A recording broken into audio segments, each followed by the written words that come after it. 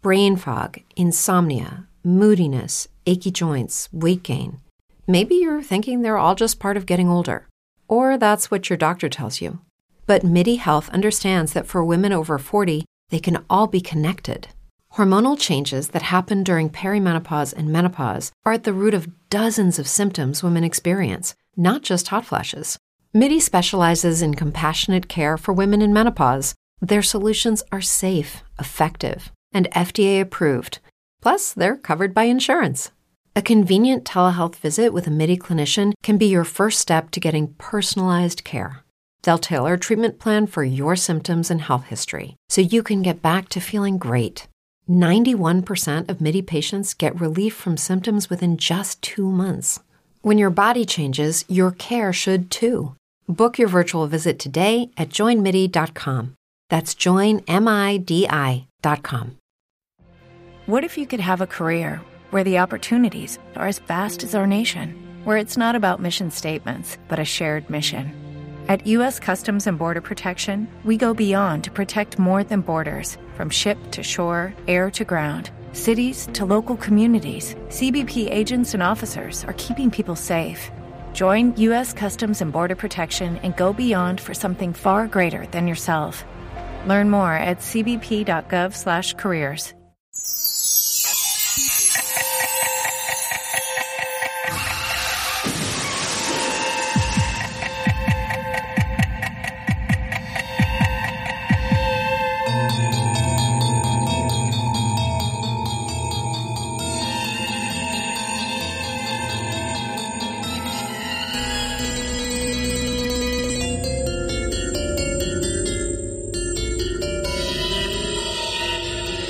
Hi there, I'm Chris Stashu. I'm Mike White. And this is Father Malone. And we are the hosts of Dreams for Sale, a once-a-month look at The Twilight Zone 1985, or Father Malone's favorite reboot of the show. On this episode, we're going to be taking a look at Season 2, Episode 10 and 11. I guess that we're at the point now where I don't understand the numbering system here, so let's just call this 10 and 11, but this episode is split into three parts: Joyride, Shelter Skelter, and Private Channel. So Joyride is the first segment. It is directed by Gil Bettman, written by Cal Willingham, and it stars Rob Knepper, Brooke McCarter, and Heidi Kozak. And it's about two couples that hotwire a classic car. This car is not called Christine. No, it sure isn't, but it sure should be, right? Or it's actually closer to a Buick 8. Yeah. Yes. Oh, yeah, it sure is. It's 11 minutes long, so just a heads up as we get ready to talk about this. This is one of these buffer segments, and it feels like it, but not in a bad way. I thought it was a lot more than 11 minutes, maybe because it dragged. It was nice seeing Rob Knepper, a very young Teabag. It took me a while before I actually recognized him. Teabag? Yeah, Teabag from Prison Break. Oh no, I never watched. He would get invited onto talk shows because that show was so big, and they'd be like, "You play the character Teabag. Where does your nickname come from?"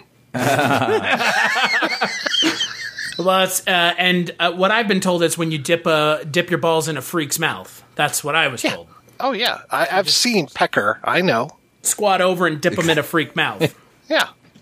Actually, a good friend of mine was teabagged in that movie. My friend Scott Huffhines, Scott Unpainted Huffhines, is one of the guys getting teabagged at the bar where, what is that woman's name? Martha Plimpton, where she works.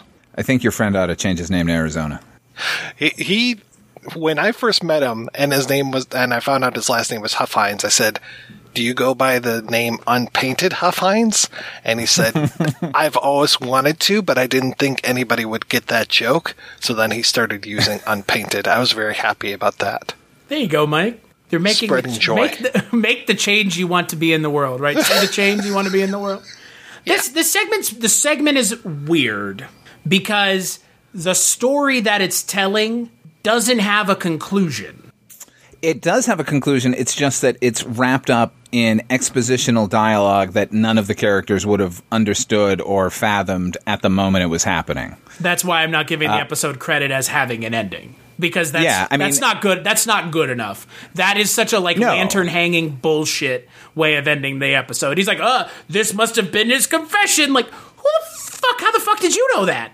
What? How did you know? Like, did you know him? No. What the fuck conclusion are you jumping to? Because that's a jump to conclusions if I've ever seen one. Not skillfully made. Did you guys notice the world that these 4 characters live in before they jump into this car? It's like some sort of weird post-apocalyptic world. Like there's newspapers everywhere on the ground. I was just like, what is going on? This was like, did they forget to clean up the set? Or are we supposed to think this is spooky because there's paper all over the ground? I was like, what is happening here? They were like, well, this is the back lot somewhere, so just throw a bunch of random pieces of set around and hopefully people won't ask too many questions. Sure. Yeah, I mean, I got the idea that they were trying to tell us that these were kids from the bad part of town. Right. But also the set decorator going, Jesus Christ, how many times are we going to use this back lot? Like, let's try and do something different with it. It's not the worst of these buffer episode segments that we've seen, but I'm glad that it's 10 minutes or 11 minutes. Like, I am so glad. I liked the concept that while they were in the past, the car is bombing around the streets and doing all these crazy things, and then in the present, the car is still stationary. Like that was kind of cool, but I think it actually would have been better longer and with a better director, because the action scenes are not very thrilling at all, and because they have it at a 10-minute length, we don't really get to know anything about any of these characters and what's going on. I mean, was Robert Knepper's character, was he possessed of the other guy? Yes, I would assume so. I mean, I'm hoping that, because otherwise, he just randomly shoots cops in the face and doesn't have to pay for that. I certainly thought the episode took a wild turn once he executed the guy pulling him over. You're not acting like yourself, Alonzo. I hope not. Yeah. The guy in the back, the younger brother, that's Brooke McCarter, who had very few roles, but he was a Lost Boy. He's one of the 4 Lost Boys. I thought he looked familiar. Yeah, he had gotten himself a haircut apparently by this time. Okay. But no, actually, I think he did this directly after the Lost Boys, because it's around the same time frame. So, and I thought he was pretty good in this, actually. I mean, he wasn't given much to do. I frankly don't think anyone other than Rob Knepper was given anything to do. And even what Rob Knepper is doing is just kind of act weird, man, and act confused, right? Pretty much. To act against what the characters believe your type is, even though we don't know what his personality is, other than the characters saying that's not the way he normally is. Okay? Yeah. This isn't like you, man. Was it like him to steal the car in the first place? I guess so, because he's a bit of a prankster. It feels his like starter pistol. Hilarious! Isn't it funny to point guns at your friends? Younger brothers. Yeah. No, it's not. Don't do that. Ever. Starter pistol. Yeah. Let's talk to Brandon Lee all about guns that aren't actually loaded and how dangerous they are or aren't. Like, it's fucking weird. This whole segment's just weird. And I wish we could talk to Cal Willingham and ask him, like, what was the influence for this? Because I would love to know where he got this idea from. Because I bet it was like, when he was a kid growing up, he saw some old car parked in a driveway and was like, wouldn't there be an interesting story to tell off of this? It's like, I guess, but I'm not sure this is that story. Yeah, a lot of the interstitial segments are clearly made for that. Like they got. I don't think there was a paring down process, like somebody submitted a full script. I get the sense that this was somebody tried to get a full half hour made, and they went, no, just cut it down to 10 minutes, and we'll stick it in there. I'm glad they did. Yeah, well, it's not great. It made okay. more time for something like Shelter Skelter, so there is that at least. Uh-huh. I mean, that is a positive, because I'm not sure this needed more time, but I don't think Shelter Skelter could have used any less time. So, shall we move on to Shelter Skelter? Sure. Yes. So let's talk about the next segment, Shelter Skelter. So, Shelter Skelter is directed by Martha Coolidge, written by Ron Cobb and Robin Love. Yes, that Ron Cobb. And it stars Joe Mantegna, and a very, very, very young John Grease, though I guess you could make the case it's a very young Joe Mantegna as well. And Joe Mantegna is a QAnon supporter, and he has a fallout shelter. And he goes completely off the grid with his buddy once the nuclear holocaust happens. I thought you were saying that he really was. I mean, look, he is a fuck. I mean, look, that's the thing about this episode that is like unapologetically hilarious in 2021 is it totally is just roasting people who are like this. And these people have proven themselves to be a lot more prevalent than a lot of people in polite society thought they were. And it's funny to watch this story play out the way it plays out. I remember watching this episode back when it aired, and the concept of the survivalist was one that was in the air, but it wasn't like I ever had any interaction or definitely set my eyes on these people. But nowadays, holy shit, yeah, you definitely could have made this today. It makes this episode a little more prescient than it intended to be, maybe. Well, that we had a whole show called Doomsday Preppers. It's like, holy shit, these people are very prevalent. Okay. Yikes. Yeah, like I don't know any, but I'm sure that I know people who know people that are. So I would stake my life on it that I at least have a close connection who knows someone like this. And I mean, I know people, people that live in my neighborhood and other folks that are Trump supporters and QAnoners. So this is, I mean, they don't say that obviously because this was made in 87, but like, again, the transitive property is still there. The paranoia is still there because it's more that this episode is more about paranoia than it is being a survivalist. It's about, what happens when people are susceptible to paranoia and the lengths to which your paranoia will take you. And I really like this segment a lot. Even it is like bleak as bleak can get until the twist ending.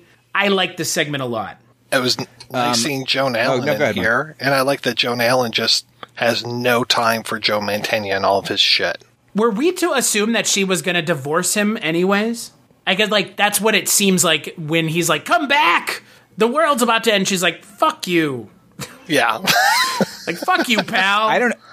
I don't even know if it was a divorce situation. It was just I'm tired of your survivalist bunker bullshit. Like, incessant. Like she had to drive how many hours to get to her sister's to take the kids out for a little while, and he's like, come back immediately because my latest paranoid fantasy might be coming true. But like he's in the middle of nowhere, but yet they're close enough to a military base. Oh, I didn't get the idea that they were in the middle of nowhere. I thought they were just in a town that was close to an air base. So that town did get destroyed. Sure. But she made it clear that she was driving a long way to visit her sister, so she would be without the blast radius. So the whole episode is about Joe Mantegna's character and his friend John Grease going into this fallout shelter after they think the world ends, after they think the world has been turned into glass. But it turns out, and I know this is going to be what we talk about probably more than most of the episode, maybe except for Joe Mantegna's performance. What do you guys think about the twist? Because the twist ends up being very similar to, and I'm sure you guys are going to love that I make this reference, the film Blast to the Past with Brendan Fraser and Christopher Walken. I mean, it is, isn't it? Like, it's very much in the vein of, like, we are prepared for the nuclear holocaust, but something happens that makes us think it's the nuclear holocaust, but in actuality, it's, in that movie, I think it's like a jet that they, like, the guy ejects out of and it has, like, a problem and it blows up their house. And then in this, it's a bomb goes off, a broken arrow incident where a nuke goes off by accident at the Air Force Base and it destroys the entire town, and that shocks the world from the brink of war. Yeah, I'm trying to remember. There was a Paul Bartel movie. Was it Shelf Life?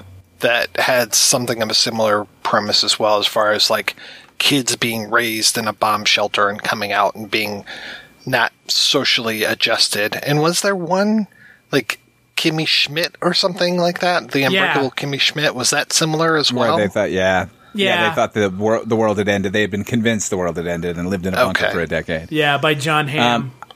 I also remember around this time, and this is, of course, at the height of the Cold War, there was an HBO movie about a group of people who go into a bomb shelter like as an experiment, and then the powers that be that were doing the testing convinced them that it actually had happened just to watch their reactions. So,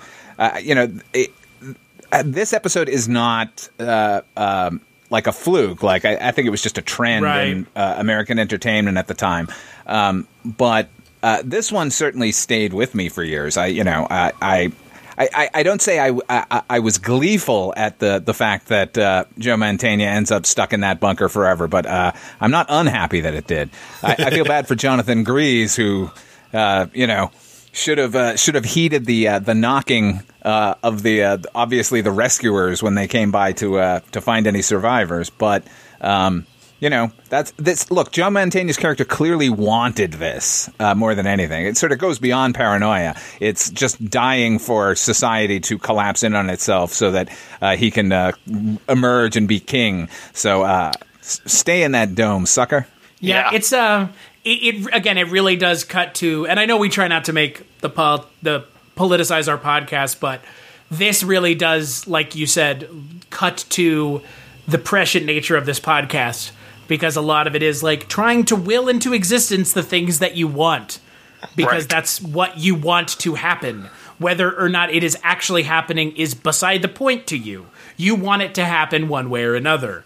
And like, that's this entire episode. Is like your paranoia is self-serving. You want the end of the world to happen, so the end of the world happened, even if it didn't. I mean, it feels like this could be one of the original episodes. Yes. Like, that idea, the paranoia and the fear of the other, all of that stuff feels very much like Rod Serling could have been writing something like this. So, and that's what makes this so good. Yeah. Like, I did think it was a little odd that as much preparation as he had done, which he lovingly spells out for us, he didn't bother to get a radiation suit for anybody when it came time to venture forth. He also didn't have a better option other than lower the antennas. Yeah. Like, you fool. Yeah, you didn't lower the antennas. You just showed this to him. Right. You fucking dickhead. I did like that, actually. I did like the, because a person like that would have figured out a way to receive communication. So I thought that was a clever way to knock it out immediately. Yeah. Mm-hmm. I like this segment. I think this is one of the better segments that we've seen this season. And I think that, like you mentioned, Mike, this is one of the segments that, like, you could have convinced me that this was a remake of the original show. Mm-hmm. With how much this felt like just like a very timeless story. Because you could set it now, too. Just do the same thing.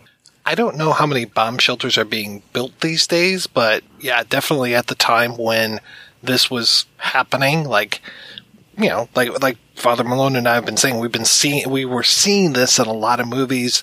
I mean, even like Grease 2, I think, had a whole bomb shelter scene as well. So it's like, it was very much part of popular culture, this idea of the bomb shelter.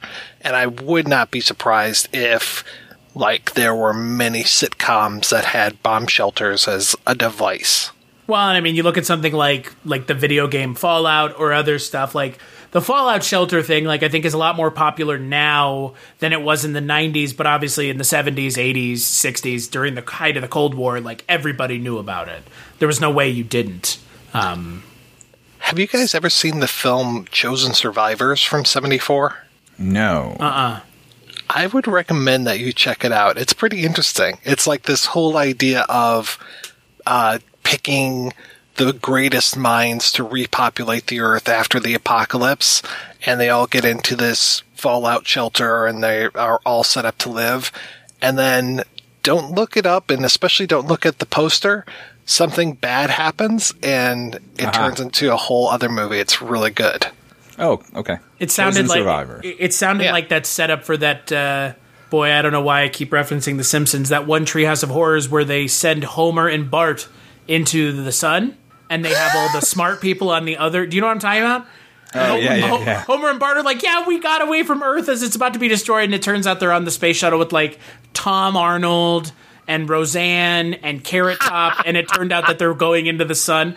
I'm just going to take it upon myself now, like in Red Letter Media, how they always talk about Star Trek The Next Generation, just to stink up every podcast with Simpsons references. Because it's God, you just hate those Red Letter Media guys. My God. They're such garbage. The worst.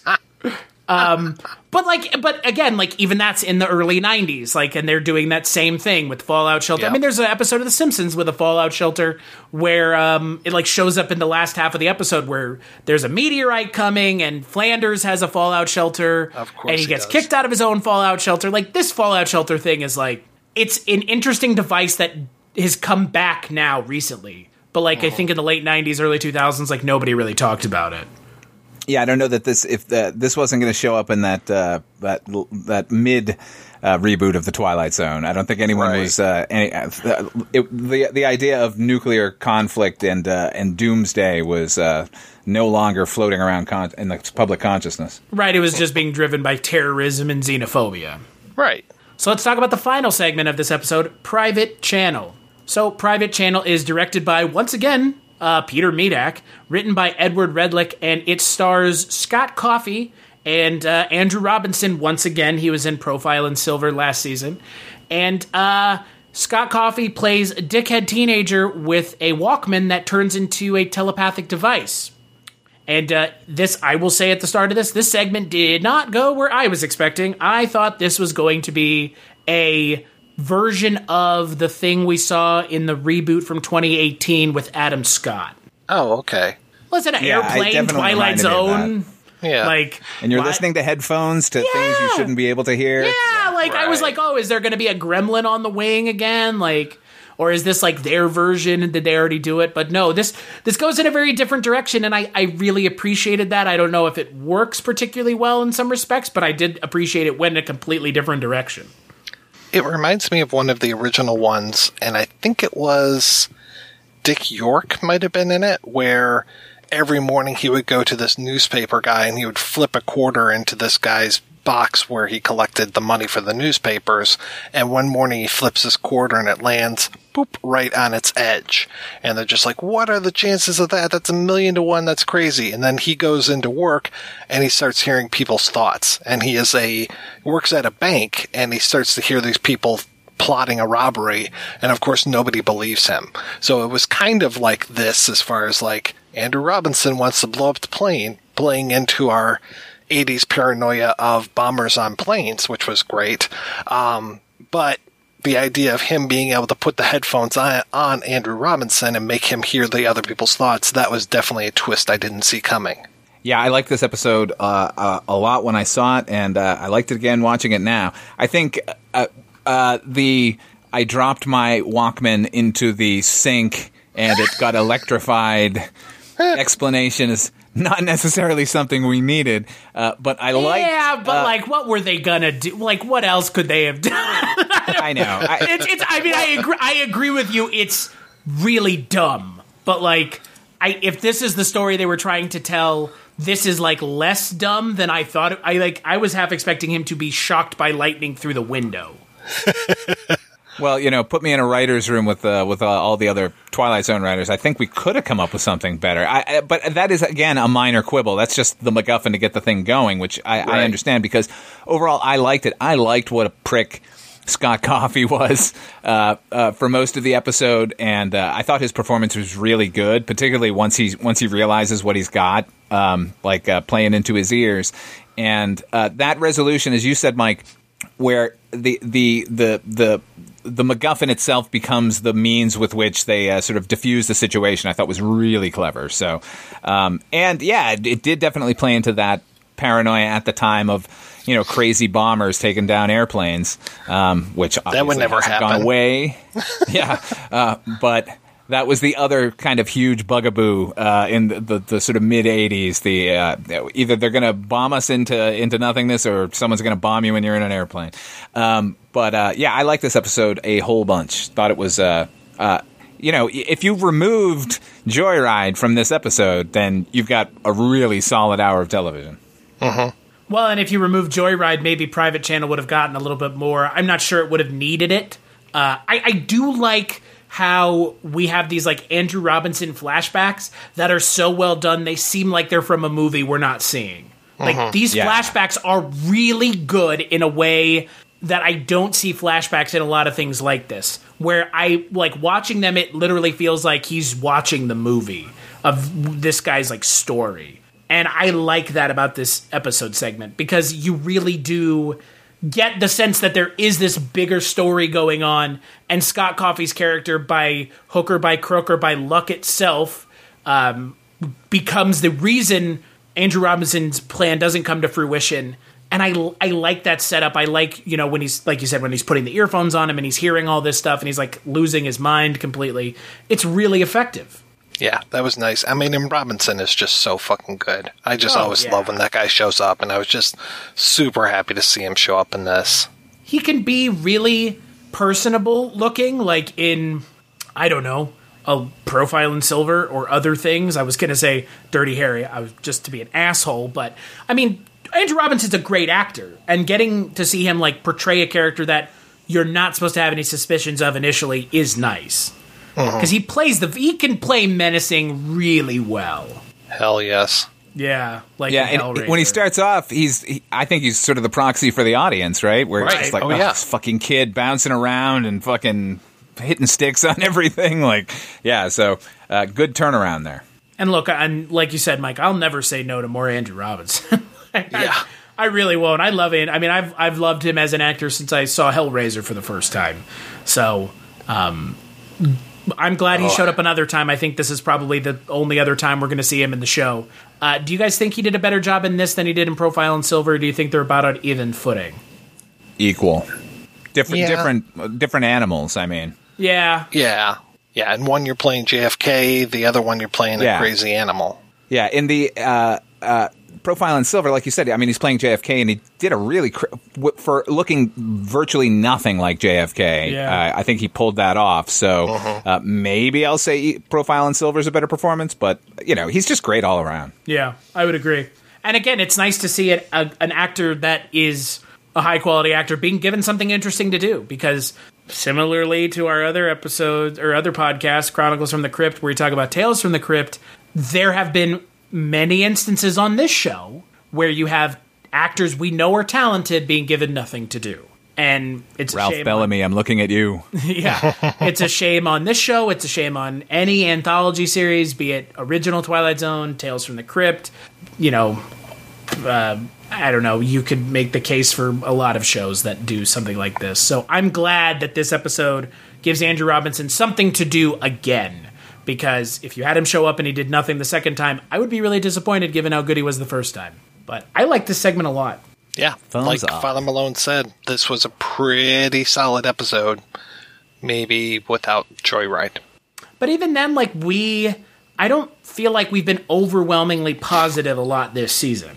No, we ran into some real stinkers, especially early on. Yeah, so I'm okay with even Joyride not being the strongest of the three, with these two being as strong as they are. This has been one of the better episodes that we've seen this season. I agree. Totally. Yeah. So on the next episode of Dreams for Sale, we're going to be taking a look at episode 12 and 13 of the second season of the show. That is Time and Teresa Golowitz and Voices in the Earth. Until then, what have you been up to over at the projection booth, Mr. Mike White? When months this come out? Well, you can find me over at the Projection Booth Podcast, which is available at projectionboothpodcast.com. What about you, Father Malone? Check me out at fathermalone.com. You can check out my podcast's half-hour radio drama called Dark Destinations. Also, hear me over for the very last time soon at Chronicles from the Crypt, the show Chris and I do about Tales from the Crypt, the television series from HBO. And as for me, you can find me on Twitter at Christmas Claus. As always, you can find this podcast on the internet at Twilight Zone 85 and at Twilight Zone 85 on Twitter as well. Big thanks, as always, to Roxy Drive and Neutron Dreams for the music for the podcast, and we'll catch you on the next episode.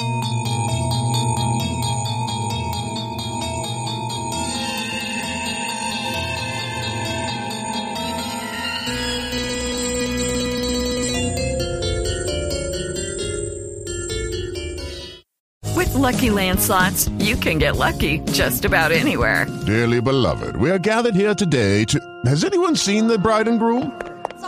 Sorry, we're here. We were getting lucky in the limo and we lost track of time. No, Lucky Land Casino, with cash prizes that add up quicker than a guest registry. In that case, I pronounce you lucky. Play for free at LuckyLandSlots.com. Daily bonuses are waiting. No purchase necessary. Void where prohibited by law. 18+. Terms and conditions apply. See website for details. Hey guys, it is Ryan. I'm not sure if you know this about me, but I'm a bit of a fun fanatic when I can. I like to work, but I like fun too. It's a thing. And now the truth is out there. I can tell you about my favorite place to have fun. Chumba Casino. They have hundreds of social casino style games to choose from with new games released each week. You can play for free anytime, anywhere. And each day brings a new chance to collect daily bonuses. So join me in the fun. Sign up now at ChumbaCasino.com. No purchase necessary. VGW Group. Void where prohibited by law. See terms and conditions. 18+.